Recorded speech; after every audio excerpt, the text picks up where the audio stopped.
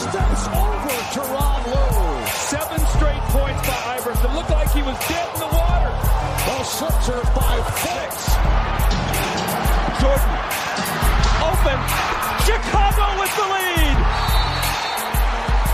If that's the last image of Michael Jordan, how magnificent the series. It's Lillard. He got the shot off. Lillard, good! And the Blazers win the series for the first time in 14 years. Starks. Yes. What a move by Starks, who was able to sky to the basket. John Starks with the move of the night. There's Jordan for 3. Yes. Did you see that look? Michael indicating he can't.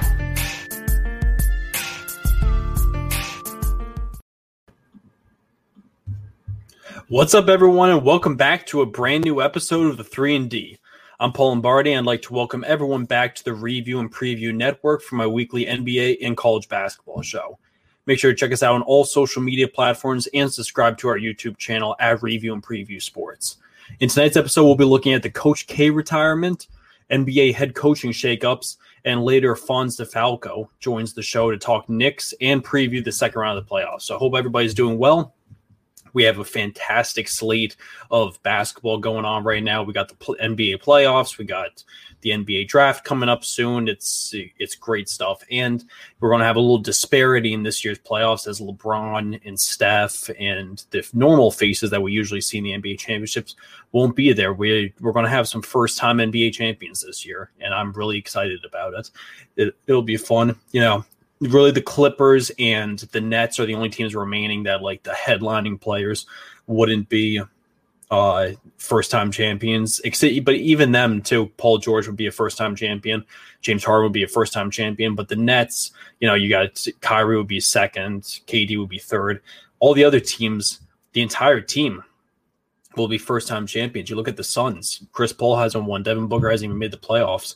The Jazz, the entire team, looking for their first championship. It's going to be sick. It's going to be really cool.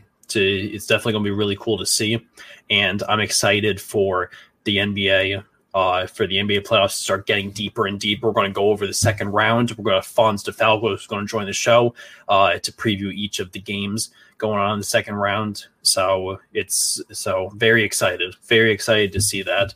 And we got, what's up, Alec Walt, fan of the show, fan of Review and Preview. Who do you think the Celtics will sign? That's a good question. Before we jump into anything else, I think that they still need a big man. I still think they need a big man. Tristan Thompson was kind of just a Band-Aid for that. Robert Williams is always hurt. I feel like they need to go all in on a big man. There's a lot of things that they need to do. First, need to find a head coach, and you see how Brad Stevens does with this new his new role. There's a lot of question marks in Boston. And I think that, Tatum and Brown are there for the long haul. Marcus Smart seems like he might be on the move. He either sign elsewhere or they might trade him for picks. But I don't know specifically, to be honest with you. I think they need another high caliber player, and I think that they might need a big man. Andre Drummond could be a good one that they should go after to try and sign him this offseason. So I think that that should be a key for the Celtics, but it's tough to tell. They got a lot going on, but it's going to be an interesting offseason for Boston. I'm excited to see it. We'll jump into the Celtics head coaching situation, but for anybody watching, if you want to leave a comment, please feel free. This show is for you guys. I'll get to every comment if you have any questions for me, and be more than happy to go over anything, answer any questions, anything that's on your mind. Let me know. We love it, and we want to see as many people comment as possible. So now shifting from the NBA over to college basketball. Our only real college basketball headline today is Coach K is set to retire. Everybody knows this. Even people who aren't college basketball fans, Coach K is set to retire. Jon Scheyer will take over as the new head coach of Duke after this upcoming season, the 2021-2022 season. Coach K will coach this season and will call it quits once the season's over. He's 74 years old, possibly the greatest coach in college basketball history. You don't even have to get too in-depth about it because everybody who's watching this show, I'm sure, is well aware of Coach K's decorations and how much he's meant to basketball. Even if you're not a college basketball fan, it's a big headline that Coach K is going to step down. And I feel like we're going to start seeing that more and more. Roy Williams started it earlier when he announced that he was leaving UNC. And I think that these older head coaches that are big-time names are going to start, it's going to be interesting to see what a Tom Izzo does. And, these guys who are getting up there in age. And we've saw a lot of younger head coaches begin to take over. And that's going to be the case moving forward, too. So I think that's going to be really interesting. I'm interested to see how Jon Scheyer does. Coach K is 74 years old, so it makes sense. He was a career 1,170 and 361. So 1170 and 361 was his career record, 97 and 30 in the tournament. He had 5 championships, obviously. Going to look for a 6th one to try to cap off his career. And he's been the head coach of Duke for the past 40 years. Since 1980, he was named head coach of Duke. So way before most of us have even been alive. But Jon Scheyer, who was one of his top assistants, is gearing up to take over. Jon Scheyer, for anybody who isn't too familiar with him, he was a star at Duke from 2006 to 2010, point guard. He's been an assistant/associate head coach under Coach K since 2014. So he's been groomed to be next in line. He's been the guy that they really think that they've thought for a while is going to be the next in line. He was an assistant head coach and just became an associate either a year or two ago and was Coach K's right-hand man, basically. And he's only 33 years old. So similar to Coach K. Coach K was 34, I believe, when he took the Duke job. Sheyer's going to be 33. Obviously, it'd be crazy to think you're going to get 40 years out of Jon Scheyer. Anything is possible, but it's, to assume that would be crazy. But he's 33 years old. They want to go with a young head coach. And he was reportedly a key piece to landing some of their recent top prospects like Zion Williamson and Jason Tatum and more, too. So he's got a good eye in the recruitment game. He knows what he's talking about. He knows what he's doing. He knows how to pitch Duke University. And it's going to be very interesting to see. Going to be very interesting to see. We got Henry and Dichter of Review and Preview. Hank, how you doing? Whether or not you like or hate Duke, Coach K deserves all the respect in the world. Absolutely. I'm not the biggest Duke fan myself, but you can't help but respect him. He's been, the face of college basketball for years and consistent, dominant teams. And, a lot of people are wondering, is this new renaissance with the transfer portal part of the reason that he's stepping down? I don't really think so. I think it's kind of that it's just beginning to be his time. You got to give the man credit. He's 74 years old. He probably wants to spend some time with his family now, too. He's been at Duke for 40 years. So just got to look at it that way. Now jumping back into the NBA, which we'll stay at for the rest of the show. Not much going on in college basketball, obviously, besides the Coach K. A few head coaching firings happened over the past few days, which is really kind of shook up the league a little bit. One of the smaller ones that, kind of went under the radar was Steve Clifford parted ways with the Magic. The two Magic embraced their full rebuild, and the two mutually agreed to part ways. Just a few days ago, Clifford, 59 years old, was an assistant in the NBA from 2001 to 2013. He was a long-time assistant. He's been a coach in the NBA for the past 20 years.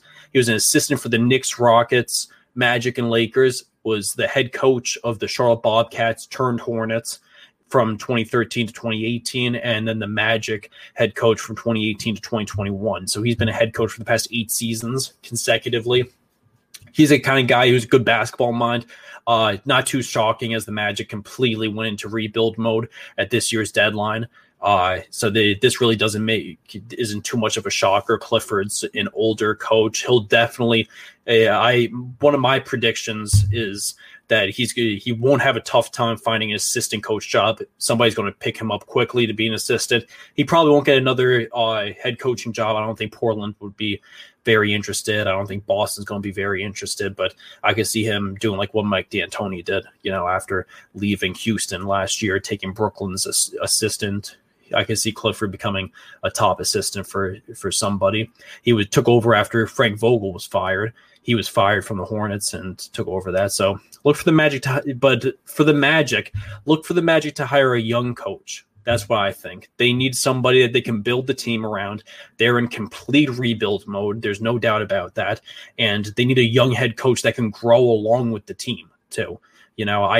People have brought up Terry Stotts, who we'll get into next, actually.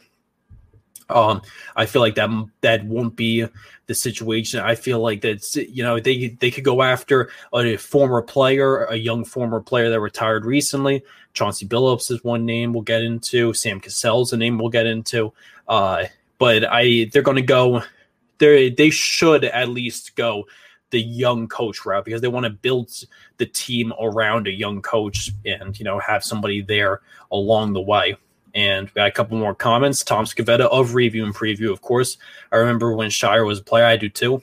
He was good. He was really good, especially his last 2 years too, if I remember correctly. His last 2 years were really good. And Murray Joynes, who was on our show before, Magic should go after Penny for a coach. Why not? I like that a lot. I actually saw that as a rumor on Twitter. That would be really sick. That would be really sick to the franchise that, he was the star. He was a star of, if it wasn't for injuries, he'd be a Hall of Famer. He's done a good job at Memphis as a leader. They haven't been able to win many games. He's been able to attract the talent, but he hasn't been able to turn it into winning. But I think that, I think Penny Hardaway is the kind of guy who will make his way to the NBA eventually. He's the head coach of Memphis right now, his alma mater.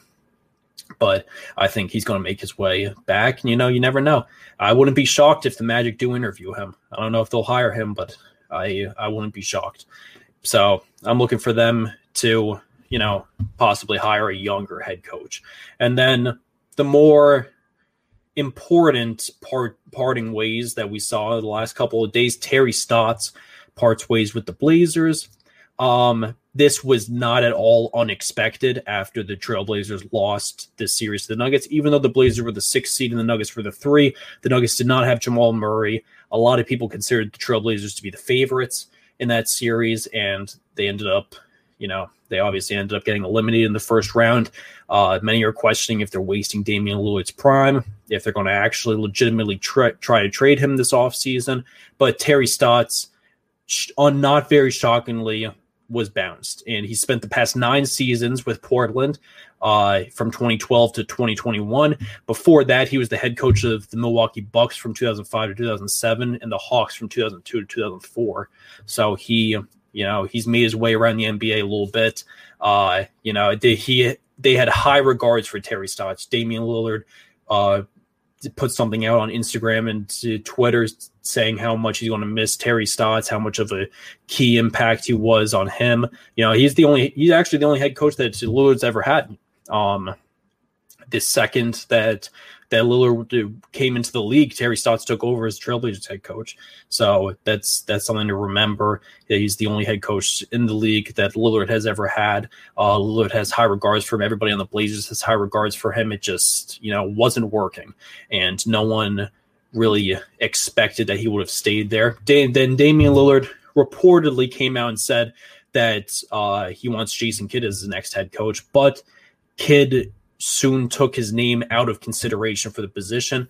An interesting move. I don't know really what that means. If Kidd is drawing interest from the Celtics, and if he has to choose between the Celtics and Trailblazers, he'll take the Celtics job any day of the week. I'm sure about that.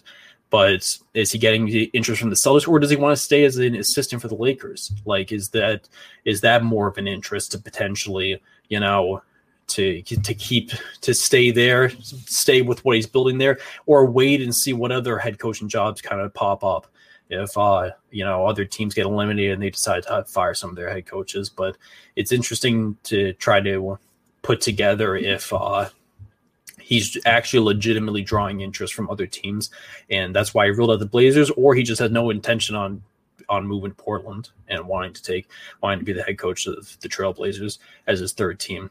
Very interesting, but Terry Stotts is out in Portland. Not shocking at all. And then that brings up the Celtics situation. The Celtics situation is very, very weird. So Brad Stevens will take over as the Celtics basketball operations, as head of the basketball operations. Basically means he's the president. He's taking over what Danny Ainge was doing. Danny Ainge is going to retire. When this first came out, a lot of people's first impressions was, wow, like Brad Stevens is going to kind of do what Thibodeau did in Minnesota and what Greg Popovich is doing in San Antonio as being a head coach / president of basketball operations, just basically running the entire team. So that was the first thing that came to mind. But then you heard he's kind of worn out from head coaching. He's not going to be the head coach anymore, but he's going to be full-time in the front office, and he's going to try to help fill that head coaching vacancy. That's the first one. As we got that question from Alec Walt at the beginning of the show, who the Celtics are going to try to sign, I think the most important thing is they're going to try to find their head coach first. I still think they need a big man. That's been my thing that I've thought for a long time. But with their head coaching search beginning and a lot of names being thrown around, we've been hearing everybody from every which way talking about who the Celtics should look at. I put together 5 names that I legitimately think that should be good candidates for the Celtics head coaching job. So here are Paul's choices for the Celtics head coach. These are 5 guys that I think should at least get some recognition, so should at least get an interview. They might not end up hiring any of these guys, but these guys are all next in line to be good head coaches. The first one, and the only NBA experienced head coach on this list, is Terry Stotts. Everybody's going to think that he's the best guy on the market right now since Portland just got rid of him. He's very well experienced if they're looking to go that route. 63 years old. He's got some years left in him. Obviously, he's been a head coach in the NBA since 2002.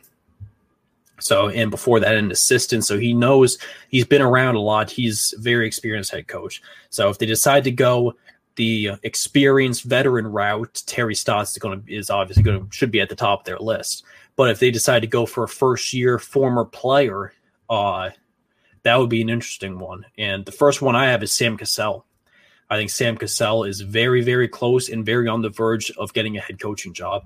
He's been a fantastic assistant. He's 51 years old now. He was a 16-year NBA vet, 3-time NBA champion with the Rockets and the Celtics, and has been an assistant in the NBA since 2009. He retired and almost immediately became an assistant.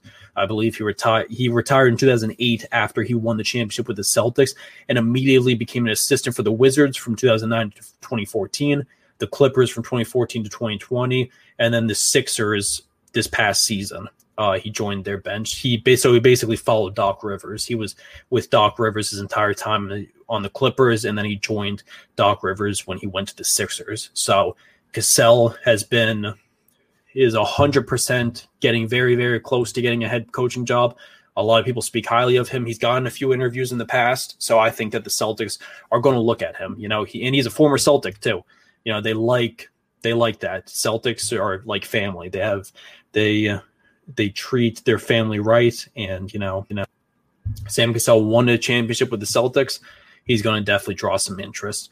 And then the other one, Juwan Howard, I think is an interesting one to watch out for.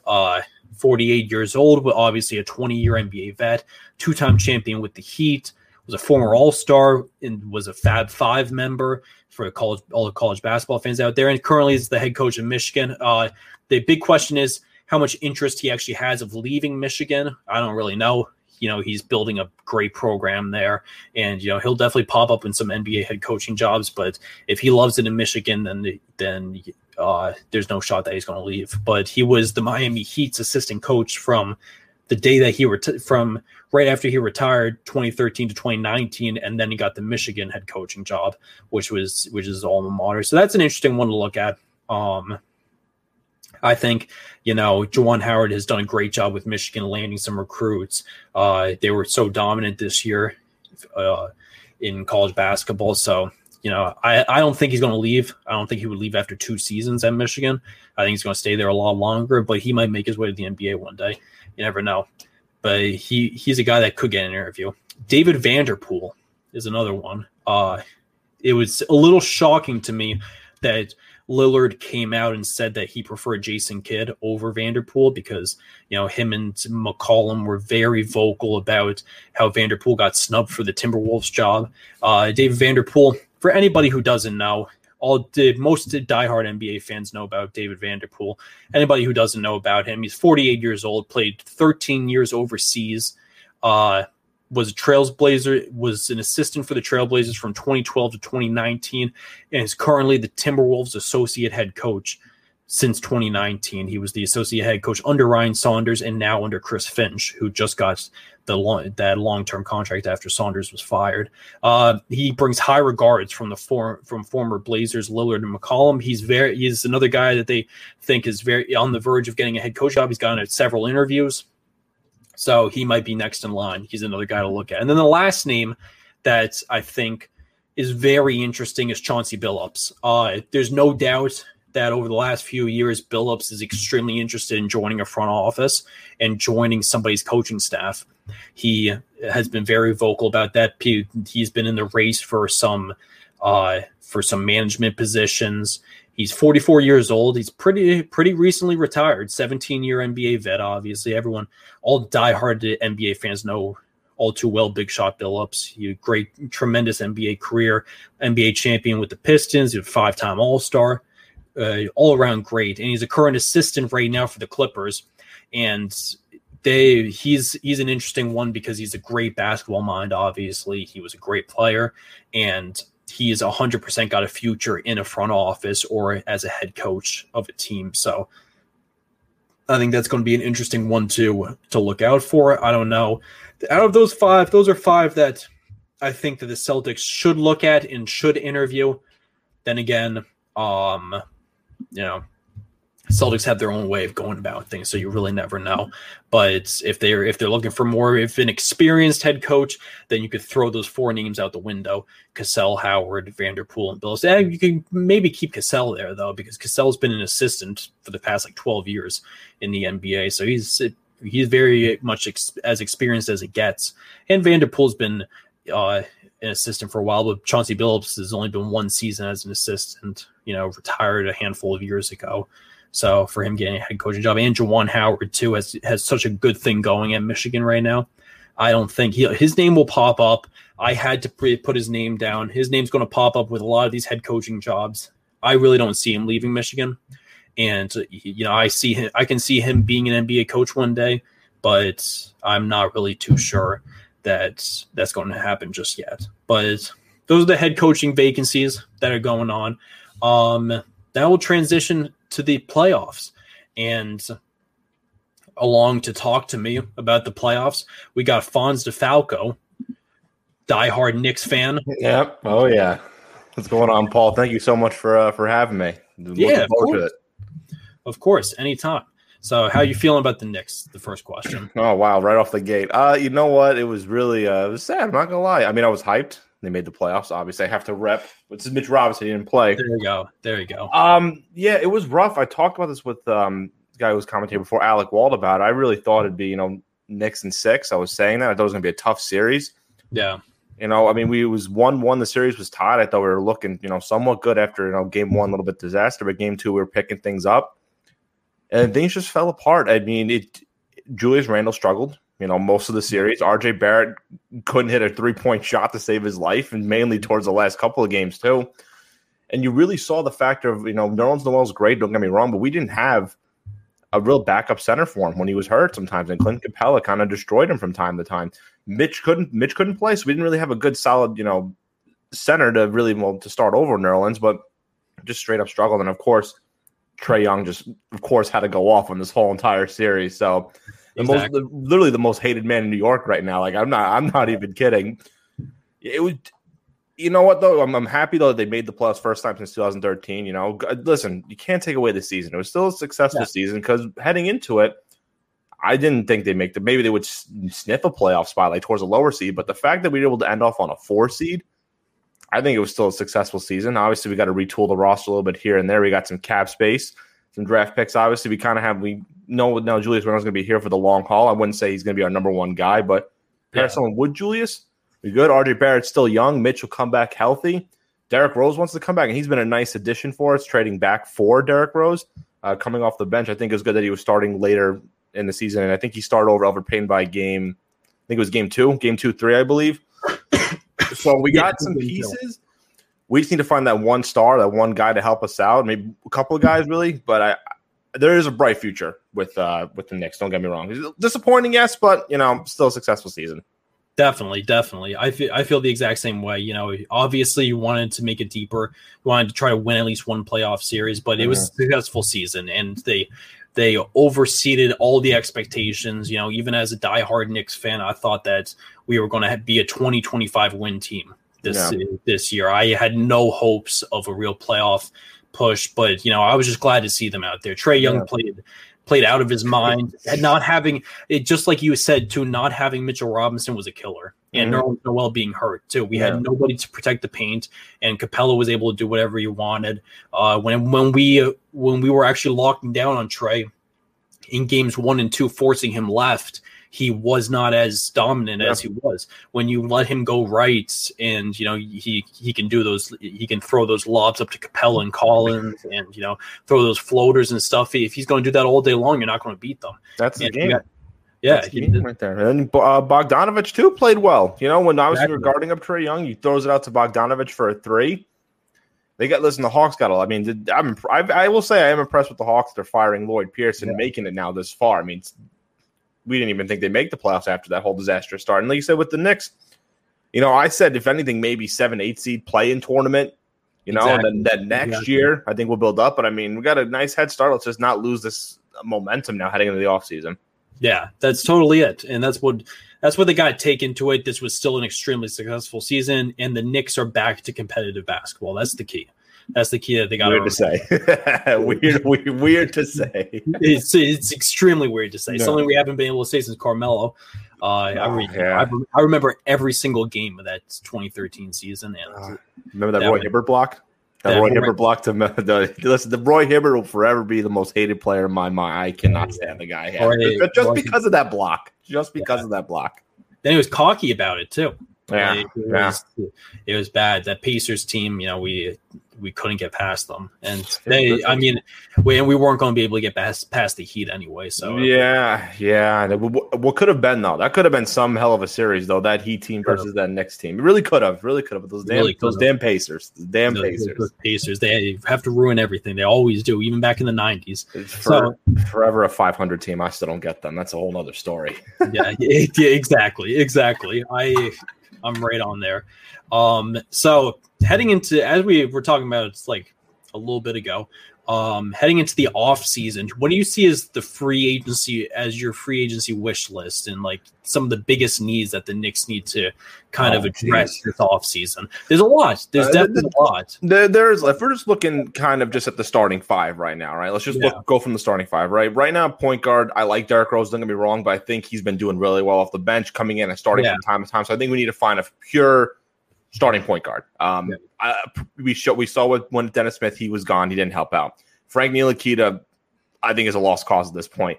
Elfrid Payton, we saw he kind of got exposed in the playoffs. So I think we need to establish a pure point guard.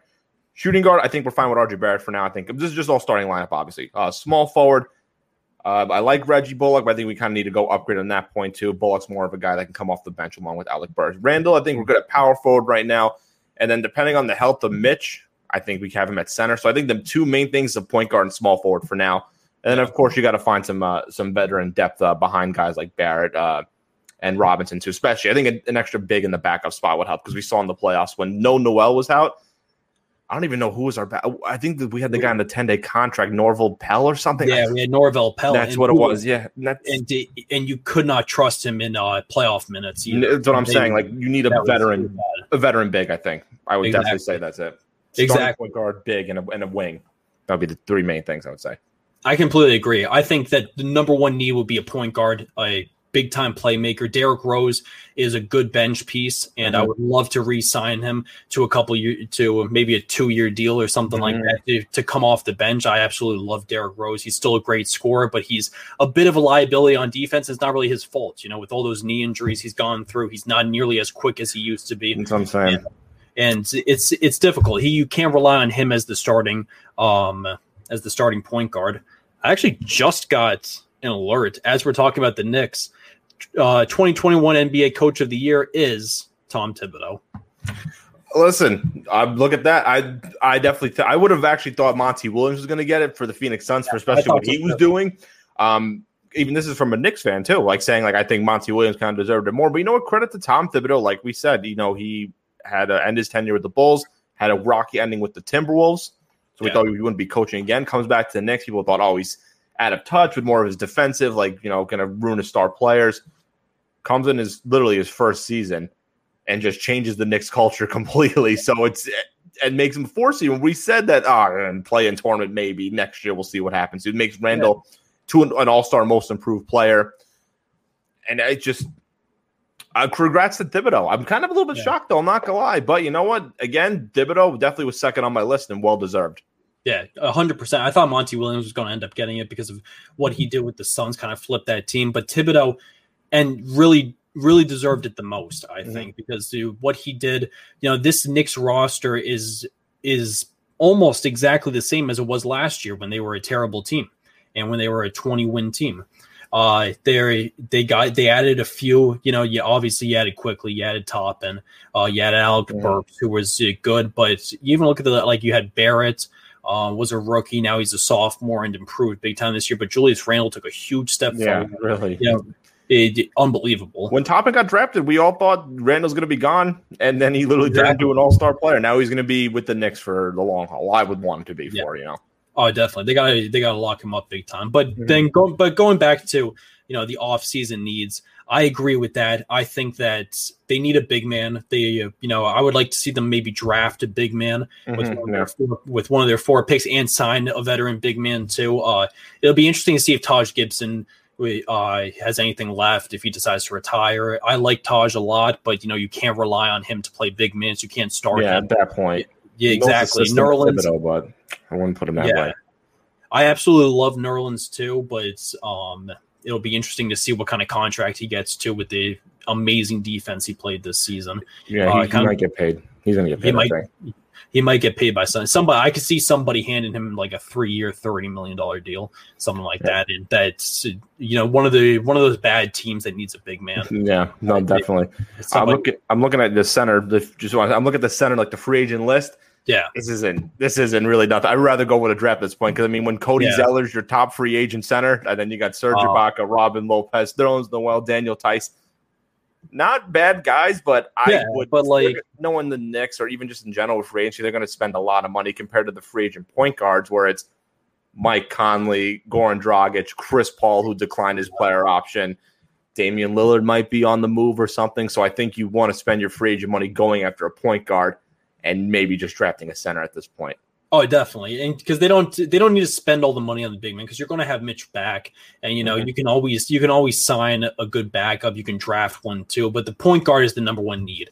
And then speaking of point guard, the name is going to be floating around all the time, and you never know how legitimate it is. Do you think a Damian Lillard trade is something that could actually happen? I have some opinions about it. Everybody's going to talk about it. We've been talking about a potential Damian Lillard trade for the past 5 years. No one knows if that's ever going to happen. I don't think it's necessarily going to happen, but do you think that it's a possibility? And what do you think it would take to get somebody like him? Well, this is so obviously keep my Knicks hat on. I would love Damian Lillard on the Knicks. Yeah, taking it off here, Damian Lillard's one of my favorite players in the league. Really, I love watching him play. great guy. I mean, he's been loyal with Portland, who, I mean, they made the playoffs, but they never really made it that far in the playoffs, and he said he wants to stay in Portland for his career. Do I think it'll happen? Likely not. And say by a miracle, like, they can pull something. This guy's a superstar with Lillard, so you're going to have to give up a lot for him. I mean, obviously a lot of probably first-round picks, a player or two here, but if they trade it, you're not going to have a first-round pick for the next couple of seasons. If coming off a season like Lillard had, especially in the playoffs where he dropped 55 in a playoff game, it's not like he was injured. You can probably get him for cheaper. This guy is as healthy as ever with a lot of great games he had this season. You're going to have to give up a lot. So it's unlikely. I kind of agree with you. It's got to be like a thing where like Damian's like, all right, well, I guess I will play, and the Portland's going to be blown away with the offer. Yeah, 100%. I think that like the floor for a trade for Damian Lillard, I think is probably quickly topping in 4 first-round picks. That's I probably would say that. Yeah, I would probably throw that in there. I wouldn't. I mean, if you're the Knicks, I would say Randall's untouchable right now. Exactly. And RJ, I would say, but everyone else can be, unless they want to trade. I mean, would they even do it though? Like, say if Portland goes, we want RJ in the deal. Would you trade RJ for Damian Lillard? That's the problem. Because do you think that, if you could end up trading quickly or in top, and do you think that pairing RJ, Lillard, and Randall together would be better? Obviously, it would be much better than just Lillard and Randall. And do you think that just Lillard and Randall is good enough right there to compete in the East? Because you're giving up a lot if you have to trade RJ. I don't know if just that's good enough. No, it wouldn't be. I mean, they're both good, and they'd be both good. Then you like a good 1-2 punch. Then you got to obviously find a replacement for RJ. Then you got to find backups for Randall again. Then you got to find a backup if you can't bring back Derrick Rose for Lillard too, because you still got to build up on that bench. So it could be a little bit difficult. But it's going to be a lot if the Knicks want to even consider it. And maybe they might not want to do it. Maybe they'll wait till not necessarily he's a free agent, but if anybody else is a free agent too, I think they would rather go for someone like Conley or Chris Paul coming like into the free agent market. No, definitely. That's what they're going to do.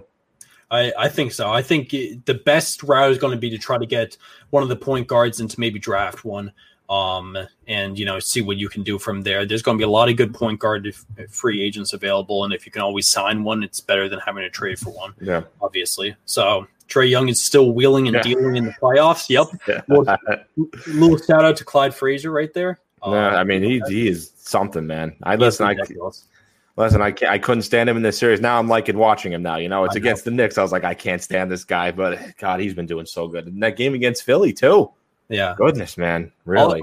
I'll be honest with you, even as big of a diehard Knicks fan I am, even with what he did to the Knicks and stuff, I respect it though. Like, it's just he was just cold blooded. As a basketball fan, you gotta respect that. I do. It was absolutely unbelievable. Going into an environment like Madison Square Garden where the fans are crazy as it is, even when they were really bad, and now they're a team that's good. You're going into MSG first time with fans. I mean, to respect that and to literally just silence the crowd and get people so annoyed with him. Even myself, I was mad at him. Really. Exactly. We all hated him. We all hated him. And we're going to hate him for a long time. Knicks fans don't forget those kind of things. Oh no, that's something that us Knicks fans are going to remember till he's 40 years old, playing the final years of his career. We're still going to be chirping him every time that Atlanta comes to 100%. 100%. Literally, that's what's going to happen too. He's never going to live it down. But he looks like he's built for it. So that's the key. So jumping from the Knicks, we got second round playoff slate began the last 2 days. The Nets beat the Bucks to take a 1-0 lead. The Hawks beat the Sixers yesterday to take a 1-0 lead. But the Western Conference begins starting today. You got Nuggets versus Suns, and then Jazz versus Clippers tomorrow. For each of the series, Hawks versus Sixers. The Hawks are up 1-0 right now. Who do you like in the series, and what are the X factors you think the kind of the best matchups to look out for? I mean, I really think with the way the Hawks have been, I mean, they did really well. I mean, they were up, 42 to 20 something in the first quarter, and then by like the half, I know the Sixers had a nice comeback, but it fell short. Trae Young was just incredible. Clint Capella, I mean, really was, at least in the rebounding department, was out battling Joel Embiid, who was also an MVP candidate too. You know what? As much as I like want to say, and this was in home at Philadelphia, so this is all they're playing in that environment, which is incredible. Listen, and am I really going to say like the Hawks are going to win this series now after that game one though? No, seriously, I did not expect. I thought like the Sixers would wipe the floor with them at least in game one. It'd be like Sixers in 5 or something, but after this first game, I don't know. This might go to a 7-game series. I really think so. I think there's going to be really a tough matchup. Yeah. Capella and Embiid is going to be really a good matchup battle of the bigs there, obviously. Then you got Ben Simmons versus Trae Young, 2 different play styles. One with more defensive guy who doesn't shoot a 3 to a guy that all he pretty much, well, I don't want to say that as a joking, but shoots 3s like it's nothing. Yeah. So that's going to be a really, might go to 7 games. The Sixers are a 1 seed for a reason. I think it'll probably go to 7 games, but I really think the Hawks are going to give them a run for their money the next couple of games here too. And a guy that I would say an X factor for the Hawks is Bogdanovich, who had another great game too. So I think that's a guy you got to watch out for. Really destroy the Knicks from time to time. You got to keep an eye on him too for the Sixers. Yeah, I completely agree. The Hawks, that performance they put out yesterday was absolutely incredible, and they're not going anywhere. Mm-hmm. They're absolutely locked in. This is as good. This is everything. When they signed all these guys in the offseason, this is more than what they expected was going to happen. Bogdanovich is turning into a big-time player. He hits big shots. Kevin Huerter is coming in to giving you big minutes. Trae Young, you have got so many weapons from deep, and then you got down low, you got Capella, who's, the league's leading rebounder the last couple of seasons. It's tough, and, they have guys who can match up with the Sixers too. You got Capella who's a tremendous defender who can guard Joel Embiid. The big question is, though, I think an interesting one is to see if Ben Simmons will be able to neutralize Trae Young. If he'll be able to do it at all. He's probably going to be. He can't. I don't know if he can do it. Like that's the thing, and they got to. If you watch the Knicks series, you got to try to force him left, and that's one thing that they weren't able to do in game one too. I was watching, he was able to toy with the defense as much as he was against the Knicks, even a little bit more in the first half too against the Sixers. He was able to get right by them. Ben Simmons is probably going to be our defensive player of the year, and I think it's interesting. I think that the Hawks aren't going anywhere. I want to still say 7 games. I want to say Sixers and 7. But I need to see how games 2 and 3 play out at least before I can give a legitimate one, because it's huge. It's a huge. The Hawks are so locked in right now. Like you can almost see them beating anybody. I don't know if they beat. I don't know if they'd be able to. They play better defense than the Nets do. For sure. It's tough. Like the way that they're playing right now, if they can keep it up, it's bad. It's really bad. He's a defensive player of the year nominee for a reason. Ben Simmons. If he does not lock up Trae Young, I don't know if he. It might factor in him actually winning the award though. So definitely, size difference between the two is like a foot. That's crazy to think about though. You forget how tall Ben Simmons is too. You forget that he is a point guard too, because people would think like he's a forward with his size. Yeah, exactly. He's like almost 7 feet, basically. Mm-hmm. So jump into the next Eastern Conference series. We got Nets versus Bucks. The Nets obviously took a 1-0 lead this past Saturday. What do you think? This is going to be a very tough one, and I keep going back and forth with who I think is going to win this. This is going to be. I think the winner of this series is who represents the East in the finals. I think either of these teams are going to beat the Hawks or the Sixers, and then in the whoever wins in the Eastern Conference Finals. But who do you think eventually pulls it out? You know what? I'm going to have to. I said it even in the beginning. I like the Bucks. I like Giannis, but when you have, Giannis versus Kevin Durant, Kyrie Irving, and James Harden's hurt, obviously, but this is before the series. Yeah. James Harden and even Blake Griffin, who literally is now turning it around now this time around. He led the team in rebounding with 14, now playing really well. It's just after Giannis, Chris Middleton and Drew Holiday are good, but compare them to the stars the Nets have, they're all healthy now minus Harden. Majority of the guys are healthy. They're all clicking at the right time with no better time literally than the playoffs. I think the Nets end up taking this series. I really think it'll probably be in 6. I think the Bucks will give them a couple of games because of obviously with Giannis, former MVP and Defensive Player of the Year. So I think he's going to be doing good in the series. But after that, though, they don't have a lot of anybody help besides them, too. And the Nets literally have a good starting lineup and a solid bench, too. So I'm going to say the Nets are going to get this one in 6. Nice. Yeah, but I think Nets in 7. I'm basically the same as you. 7 being generous. Milwaukee did not show a lot of fight in game 1. No. I want to see Milwaukee win, obviously. Basically everybody who's not a Nets fan wants to see Milwaukee win. We want to see Giannis make it deep too. I'd love to see Giannis win a championship, but I just feel like the Nets star power is going to be too much. Blake Griffin played out of his mind, and if he continues to play anywhere close to where he played game 1, the Bucks don't stand a chance, because if they end up getting James Harden back later on in the series too, over. It's absolutely over. That's a big 4 right there. If Blake, that's why I'm saying Nets in 4, because if Harden comes back before the series ends, I think they'll take that extra game. I think. Yeah, really, exactly. Honestly, I completely agree. I think that the Nets are just so overpowering, and I feel like, again, whoever wins this series is going to make it to the finals. And it'll be interesting to see if the Nets make it past this series, they have an even easier series, I think, against the Sixers or Hawks, and then get ready for the finals. So it's going to be tough. It's going to be interesting. Definitely interesting to see. So then Jazz versus Clippers too over in the West.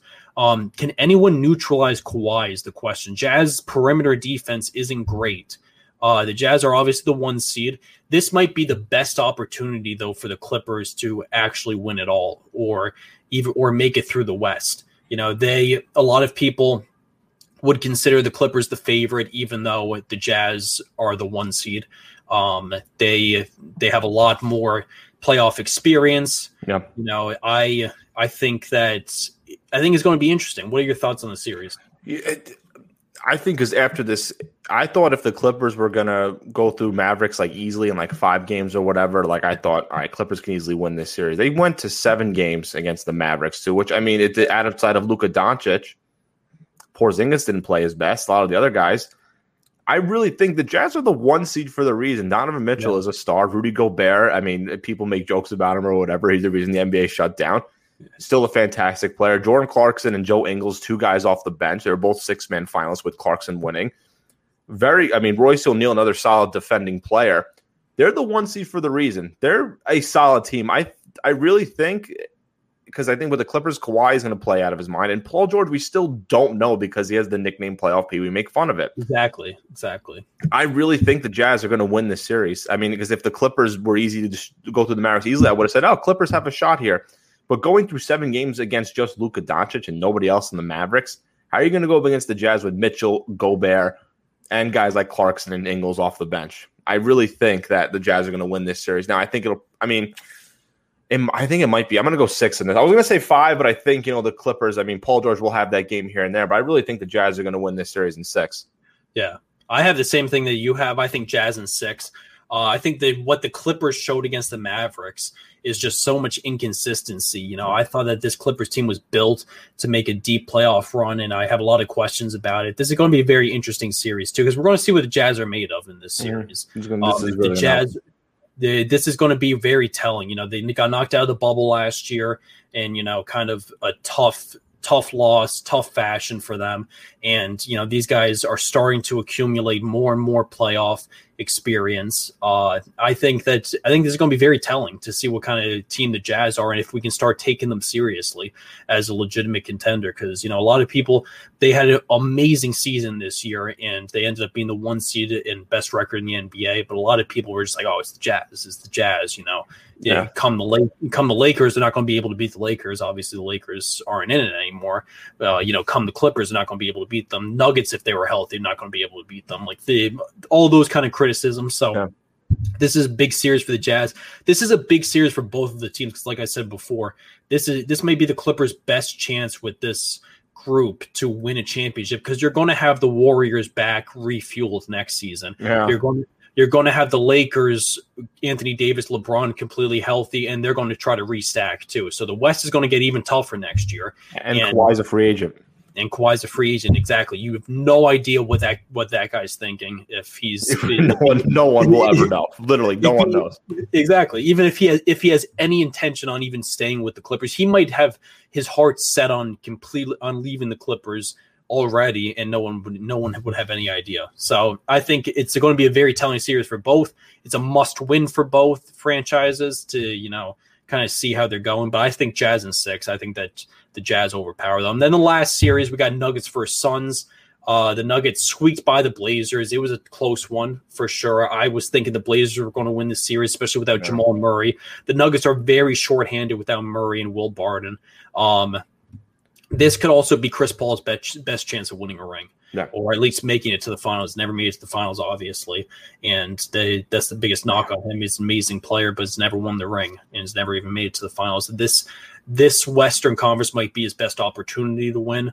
And with no Jamal Murray, I think it's going to be very difficult for the Nuggets. What do you think about this series? This is going to be this is probably the matchup I'm going to be paying attention to most. I'm looking forward to this one. It's just two teams that have never won the finals. I don't even think ever even made it to. Well, the Suns did back in the day, but I'm saying never really not had success, deep playoff runs in a long time. Like you said, Chris Paul never really even made it to the NBA Finals. Really destroyed LeBron and the Los Angeles Lakers, which is crazy to even say. And you got the Denver Nuggets with Nikola Jokic, the MVP favorite. This is gonna be a 7-game series, I think, and I have the Suns winning this one. This is gonna be a fun series to watch. If they had Jamal Murray, I would have said Nuggets in 7, but I think it's gonna catch up to them now heading into this late in the playoff push. Chris Paul is playing like he's still young in this league too. Devin Booker's unstoppable, and guys like DeAndre Ayton has been playing really well too, and Mikal Bridges. They have a very overall solid squad, the Phoenix Suns. It's going to be a tough series. I'm going to have the Suns in 7. I love what I saw from the Suns against the Lakers, and I think that they're built for it, and they're really hungry to push past, to push on and make it out of the West. I think that the Nuggets are going to have pretty difficult time without Jamal Murray. They were able to squeak by against the Blazers, which kind of shocked me.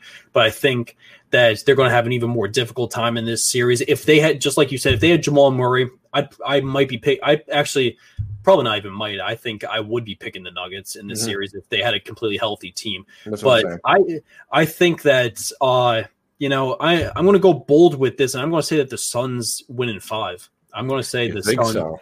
Yeah. I originally said I thought about it, but then you look at Jokic is still playing great. Michael Porter Jr., a guy people forgetting about. This guy was considered number 1 pick not too long ago if he wasn't hurt in Missouri. He's been stepping up nicely. They have Aaron Gordon. This roster is not solid. I think it's going to go to 7. I mean, I can see where you're going with it, but I think the Nuggets will squeak out a couple of games here and there.